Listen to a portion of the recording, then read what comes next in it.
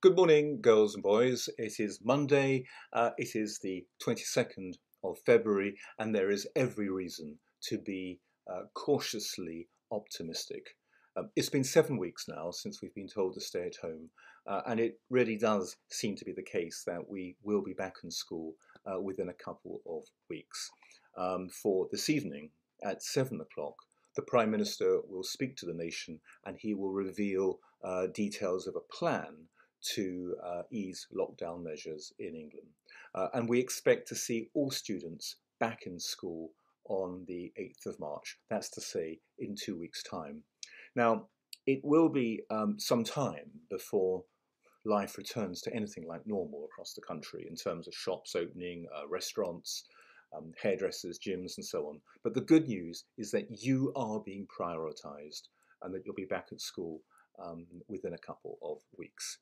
As you know, the school has stringent measures in place, and we will continue to keep these in place in terms of bubbles, social distancing, and it will still be the case that washing your hands frequently will be the first line of defence. For we must collectively continue to drive down the infection rates.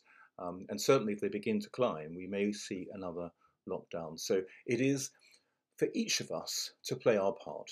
But the welcome news is that we will be back at school, but we will be back responsibly, following the rules, respecting our bubbles, maintaining social distancing. It will not be a free-for-all. And indeed, many restrictions will remain nationally in place for some time, at least until the end of March, in terms of meeting up with others, staying overnight in other locations and so on. But we can, I think, begin to see a brighter future. And this coincides with the impressive rollout of the government's vaccine programme and, of course, with the coming spring weather. It's true we don't have much or enough data about the efficacy of the vaccine, but we hope in the coming weeks that this will be forthcoming.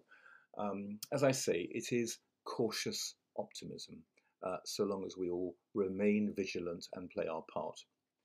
The early years are back at Hampton Court House today, as they have been all term, and already we've been running throughout the term lateral flow tests for all the workers at the school. We have, as I think you know, a testing centre at the school. Thank you to Stephanie Mullins, Helen Shaw, for ensuring that our NHS centre is there day in, day out, carrying out these important tests. I can only repeat what I've said before. I congratulate you all, boys and girls, on your resilience and your ability to get through tough times. There are things that we've all learned. I know that many of you have seen more of your family, more of your parents, more than probably than ever before. And I know that many of you have a greater understanding of how your parents work and that you've had to help them by being quiet whilst they are working, or perhaps by being extra helpful when they have been under stress. And they, in turn, I think, have a renewed respect for you and your work. I was at Hampton Court House over the weekend with the new headmaster, Adrian Rainbow. He is such a lovely man, by the way, and his wife, Miriam, who's also very lovely.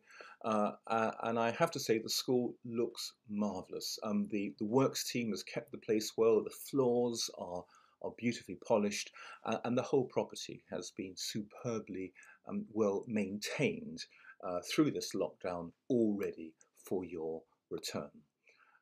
These months have been tough. We've been living through history. The pandemic of 2020, 2021 will go down in the history books, and one day you will be able to tell your children and grandchildren about it. I don't know what are the things that you'll be looking forward to doing most when all this is over. For me, I think it'll just be going to the theatre. It's over a year. I think Richmond Theatre, I think Jonathan Saunders in Noel Coward's Blithe Spirit was the last thing I saw. But whatever they are, we will never take again these things for granted. Let us be grateful for all that we have. And however difficult things have been, and let's not deny that they have been. And I know that some of you have found it very hard, and that's okay. But look, we're truly moving forwards towards the easing of restrictions and, as I say, being back at school. I know you will join me once again in thanking your teachers who have worked the hardest they've ever worked this past year to ensure that your learning has continued uninterrupted. Let us engage enthusiastically today with the challenges ahead and look forward to brighter, happier times which will be with us very shortly. Have a good day, everyone.